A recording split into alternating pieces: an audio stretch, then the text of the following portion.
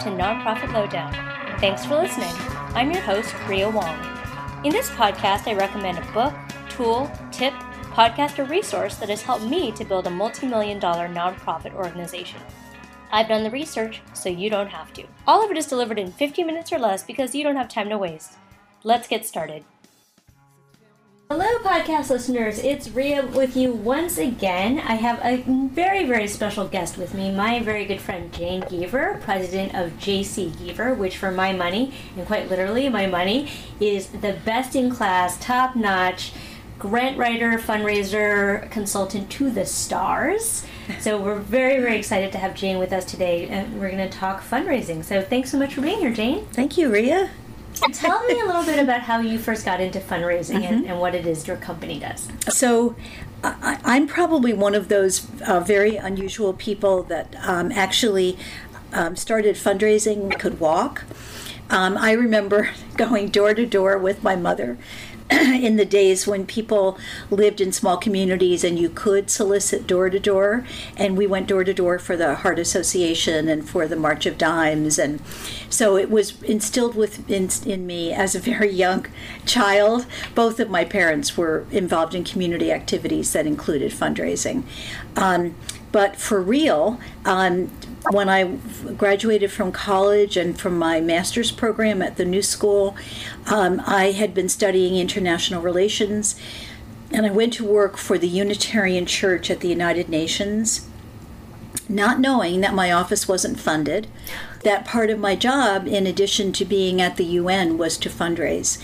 And I turned out to be exceptionally good at the fundraising part. And this is long before we ever had courses and we ever had people to teach us what to do.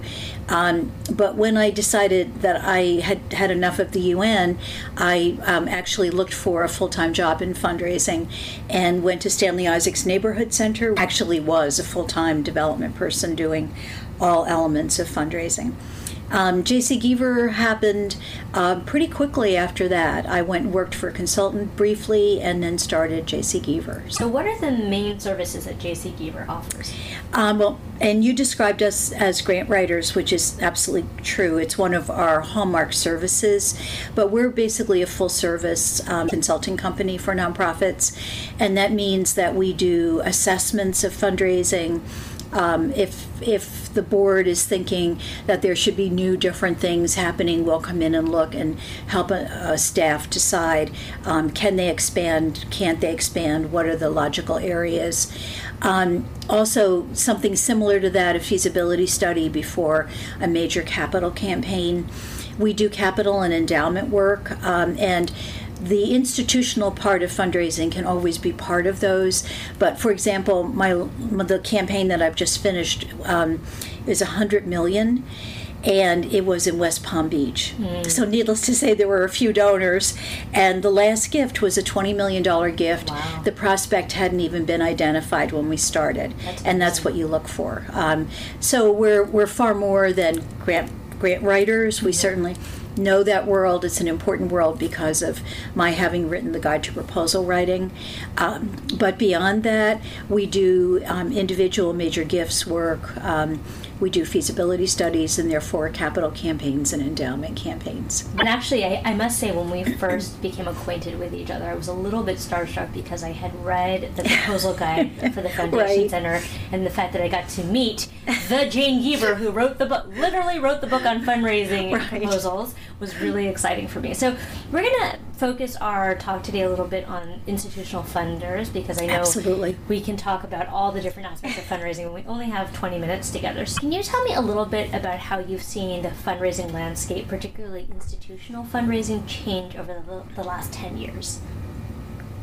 One of the key things that I think is both good and bad, and that I'm concerned about, is the fact that grant makers are taking time off from nonprofits. So we've seen this happen with almost all the major grantors in New York City, where you will have been funded 3 or 4 years, and all of a sudden the grant maker says, you know what, you have to take a year off, or you have to take 2 years off. sometimes that's communicated very thoroughly. Most times it is not. And I understand the need to take time off because I probably have somebody I'm trying to get funded from that very same grant maker. But it needs to be communicated. And it needs to be clear to a nonprofit that they can come back or that they can't come back. So that's one very big trend because I see it affecting some organizations that are doing some very fine work, and it's hard to deal with because frequently these are big grants and it's hard to replace them. Can you say a little bit about the rationale behind why foundations would do that? They're looking out. So people like me are there with other organizations that haven't been funded, and we're trying to get the grant maker to pay attention to them. And 9 times out of 10, they're equally strong as the organizations that are being funded. So that's number one. Number two, grant makers start to move in different directions. And let me use an example here in New York, the Altman Foundation. Most nonprofits that have been funded by Altman for a while are now finding that they're in a position of decreasing grants and then no grants for a couple of years. But what that's allowing them to do as a grant maker is move in a new direction, which I find very interesting, and they are moving in some new directions. And then the other issue that I'm seeing, and this is at a point where we have to remember the stock market has been so strong. Yes, there have been ups and downs, but that's very recent. On the whole, for the last 9 years, the stock market's been really good, and that means that the grant makers' endowments are very strong, and yet some of them actually want to build their endowments even more, and that's one of the reasons that they're doing this. So I think there are 3 key ones. One is new grantees. The second is moving in different directions, and the third is to build their own endowments. Easier or harder for new nonprofits to get institutional funding? Because on the one hand, I think there is some appeal for new, shiny programs on the block. On the other hand, though, I think it's very difficult to get a toehold into institutional funding, and I know institutional funders like to fund in groups. So yes. What are your thoughts about that? Yeah, both are correct. And again, you really have to be persistent. And that's something that we're always saying to organizations that come to us for this kind of assistance, that it could take a year before they finally start to see results. So it really means carefully identifying the grant makers that a new organization is going to go to, and really being persistent in the outreach and not taking 1 or 2 no's, because 1 or 2 no's are nothing on the landscape of this kind of grant making. Because once you get a yes, you could be funded for 10 or 15 years, or you could be funded periodically for a whole lot longer than that. So it's worth knocking on the door. That's an interesting question. Do you have a sense of what a successful percentage of grants funded would be? I mean, are we talking about a 30% hit rate? Are we talking about 50%?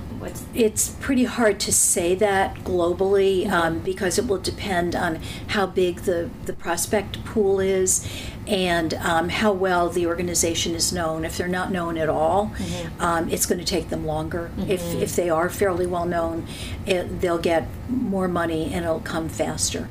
So it's a dependent variable. This might be too broad a question, but obviously there are some main components of a successful proposal. Can you talk about what those might be and some mistakes that you see people make when they write proposals? Number one, the proposal has to be short enough, and it has to be focused on the project. It is shocking how many organizations want to focus on the organization to the detriment of the project. It's like, oh, well, and by the way, there's this project we want you to fund. Right. So keeping it short, keeping it focused on the project is very important. The budget has to reflect what the project is all about. And once again, organizations fail to do that. There are grant makers who will go to the budget and look at it first, and there are other grant makers who will read the narrative first, and they don't read it, they skim it. So that's why short information that isn't always laid out in narrative, but sometimes uses bullets or uses some other indentation so that it's easy for the grant maker to read through it, can be very helpful to them.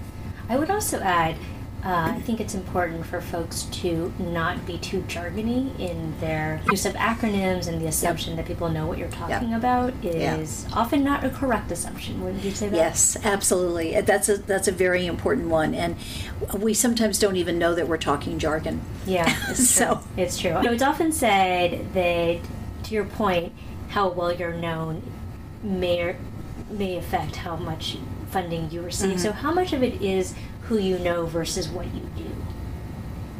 I think what you do comes first. If you don't really fit a grant maker and you know that grant maker or somebody on your board does, it's going to be very hard for the grant maker to justify making a grant. Mm-hmm. It's the work that you're doing and going to the grant makers where it's a fit.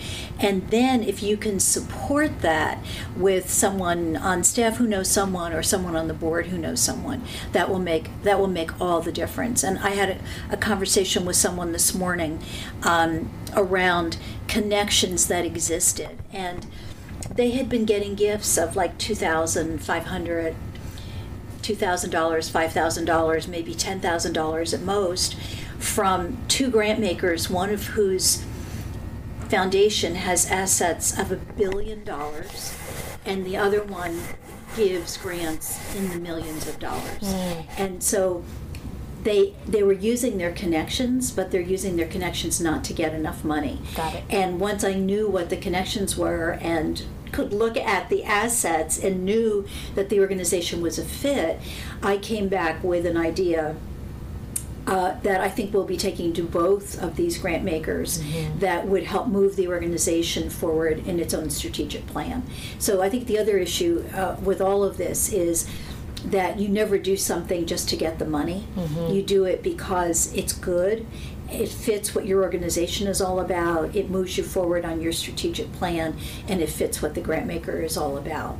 So the connections are important, but I never want to push a connection when the organization is not a fit. It's just not going to work.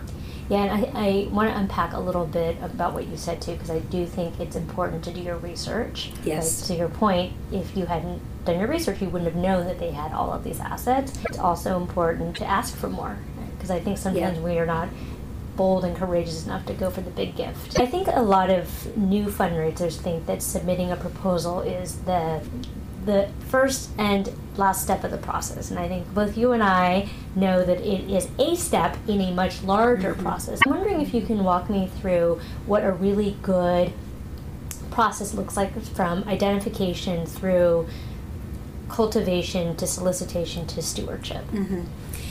And sometimes the cultivation comes even before a proposal is submitted. I think I'm going to start with the organization has to really know what they want to do and where they're going, so that a couple of really good proposals can be written that will articulate that. And what we said earlier about proposals being brief enough, not having jargon, having a budget that's reflective of what the project is all about. Then doing the research, and that's so easy today. There are a lot of grant makers who have online presence, and where they don't, using the Foundation Center's directory online called FDO, Foundation Directory Online, is really worthwhile, because you'll get a very good sense from looking at the grant makers 990 of who they're funding. And I want to look for a similar organization with a similar project, or at least in the same category, to say that this is a funder that we should be pursuing.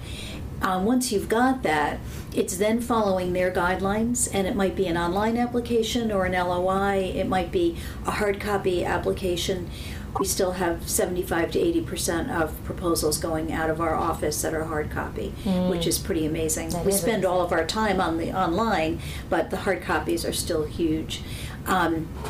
So once the proposal is out the door, whenever possible, there should be interaction from the staff of the organization with the grant maker, a follow-up to make sure they've received it, some cultivation, a little pushing for an appointment.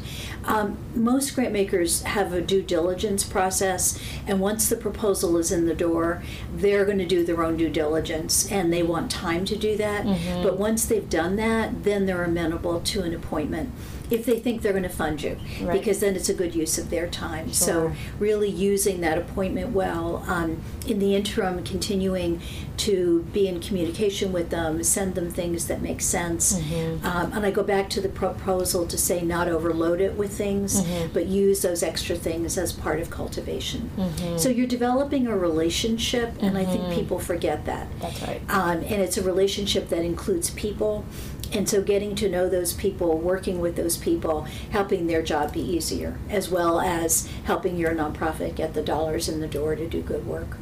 That makes a lot of sense. The other thing I'd love you to speak on is I think sometimes as fundraisers, we forget that getting the check is not the end of the process. Right. With grant proposals, there are reporting obligations, Yes. but also, I think, good stewardship obligations. Can you Yeah. speak a little bit about that?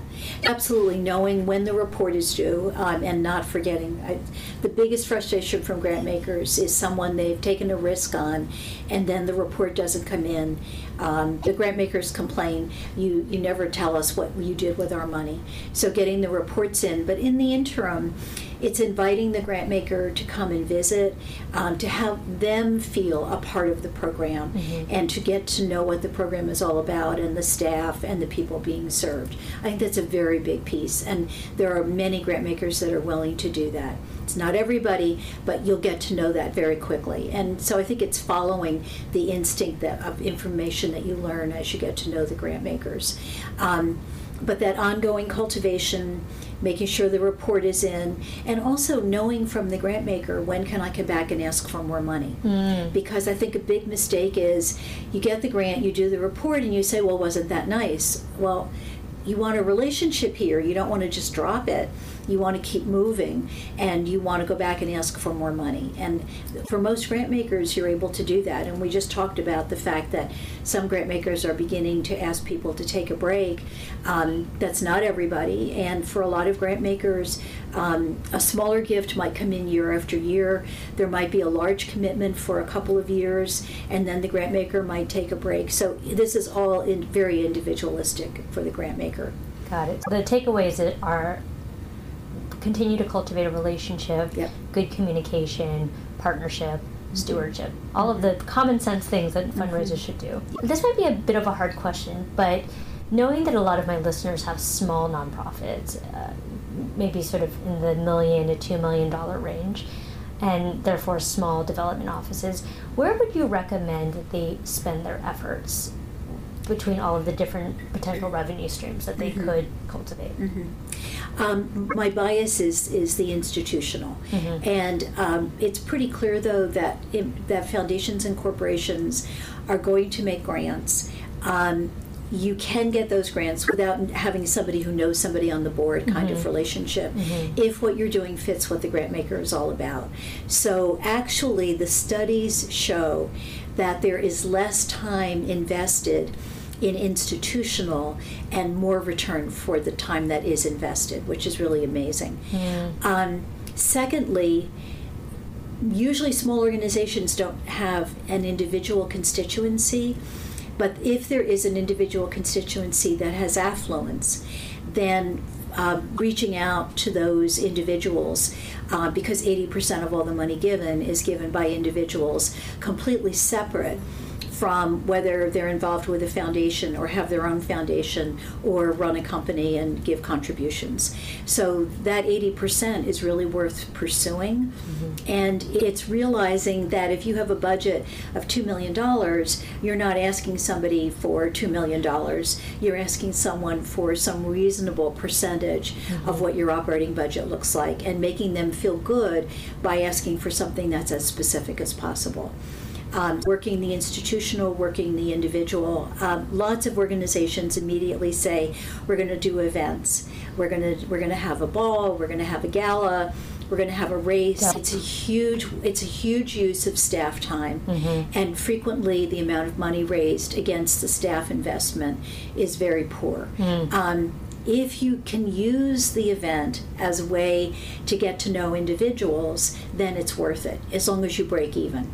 To lose money is not acceptable. Yeah, I've also found that it's hard to convert event donors to long-term donors. I mean, it does happen, but the conversion rate is not great in my experience.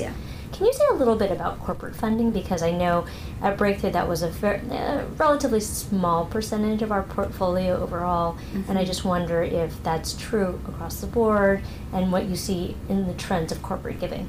Yeah, I'm glad we're talking about corporations too, because historically, corporate giving has not been very high. It's when you look against foundations and individuals, it's been about 4%, which is pretty poor.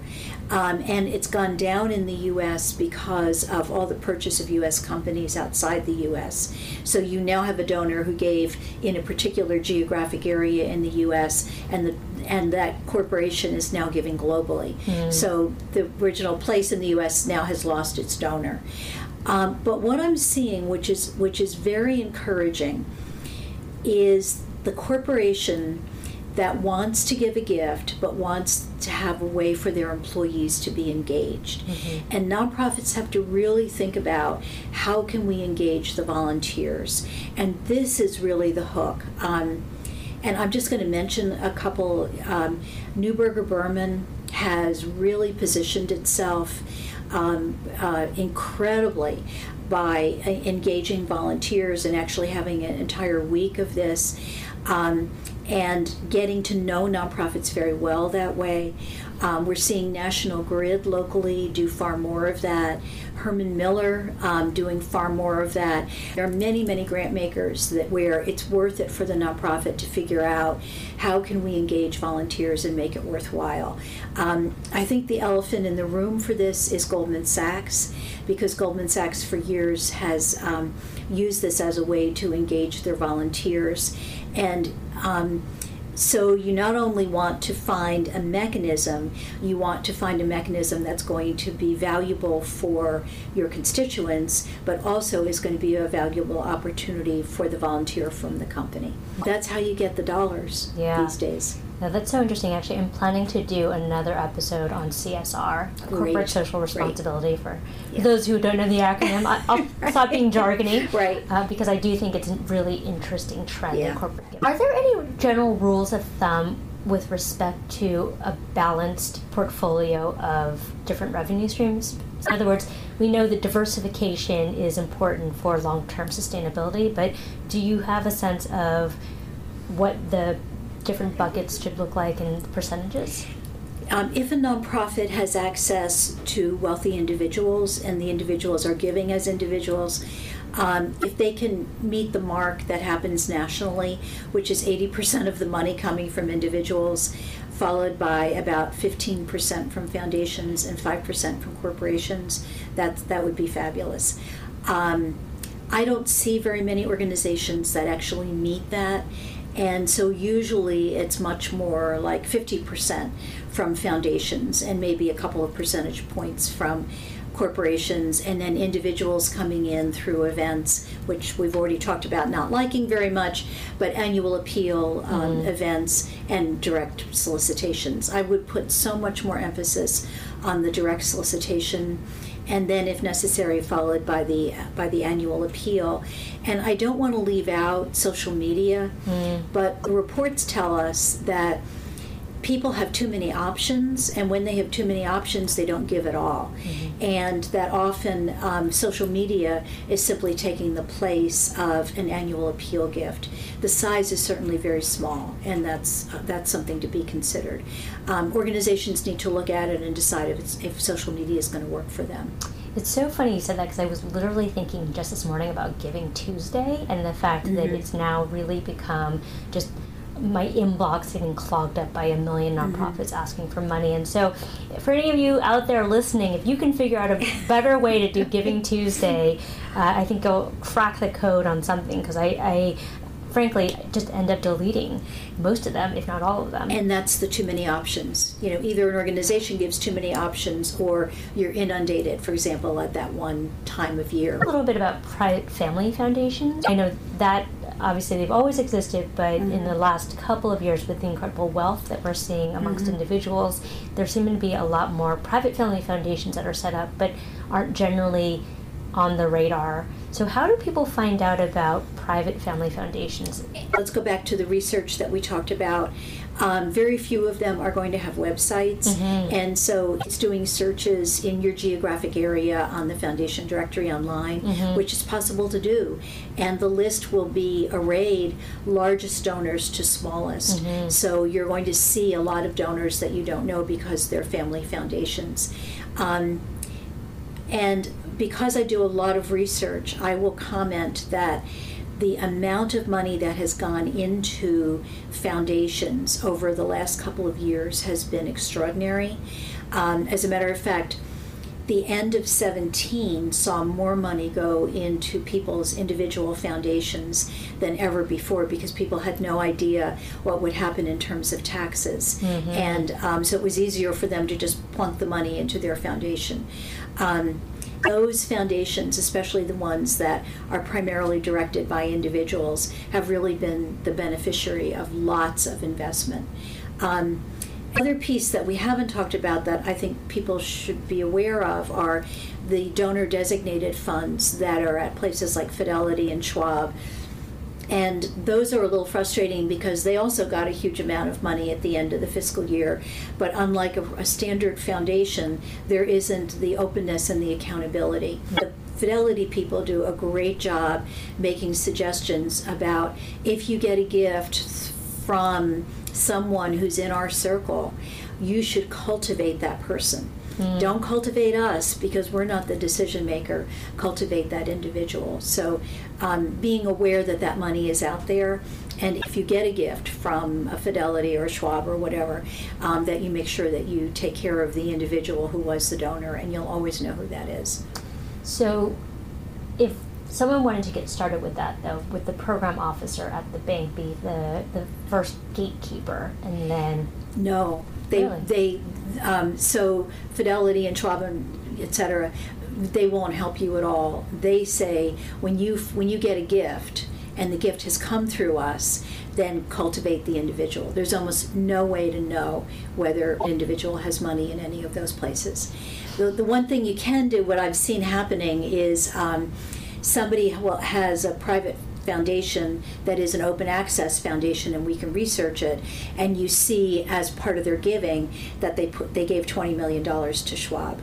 So now you know that there is a fund there, but it doesn't help you to go to Schwab because they won't accept an application. It's funny you mentioned it because I do remember a couple of instances where checks would sort of magically show up, and we didn't know who it was from, but we knew it was Schwab or Fidelity, and then there was a lot of sleuthing that happened, but it was like a magical check. There was no process, there was no proposal, I didn't cultivate anyone. I mean, listen, I like checks that show up out of nowhere, but I'd also like to know where they come from and how I can get more of that. And I think that what will happen, though, down the line is that we're probably the government is going to start to look at how much money that represents and say, we don't have transparency here, and figure out a way that there will be transparency. So last question. Obviously, institutional fundraising is dependent on good metrics and being able to show that your programs and services really have positive outcomes. What if there's a small nonprofit that is just starting or doesn't have metrics? Is it impossible to approach institutional funders if you're at the beginning stages of that? You're sharing the promise. You're sharing what it is that you intend to do. And usually a grant maker who's going to fund a smaller nonprofit or a startup is going to accept that kind of information and is investing in your good ideas, knowing that the metrics will follow. If the metrics don't follow, that becomes the problem. Okay, well, Jane, thank you so much. So I'm going to include information about J.C. Geaver in our show notes. So if anybody has any questions or wants to reach out to Jane, you'll be able to find her information in the show notes. So thank you so much, Jane. Thank you, Rhea. Always a pleasure. Take care. Bye-bye.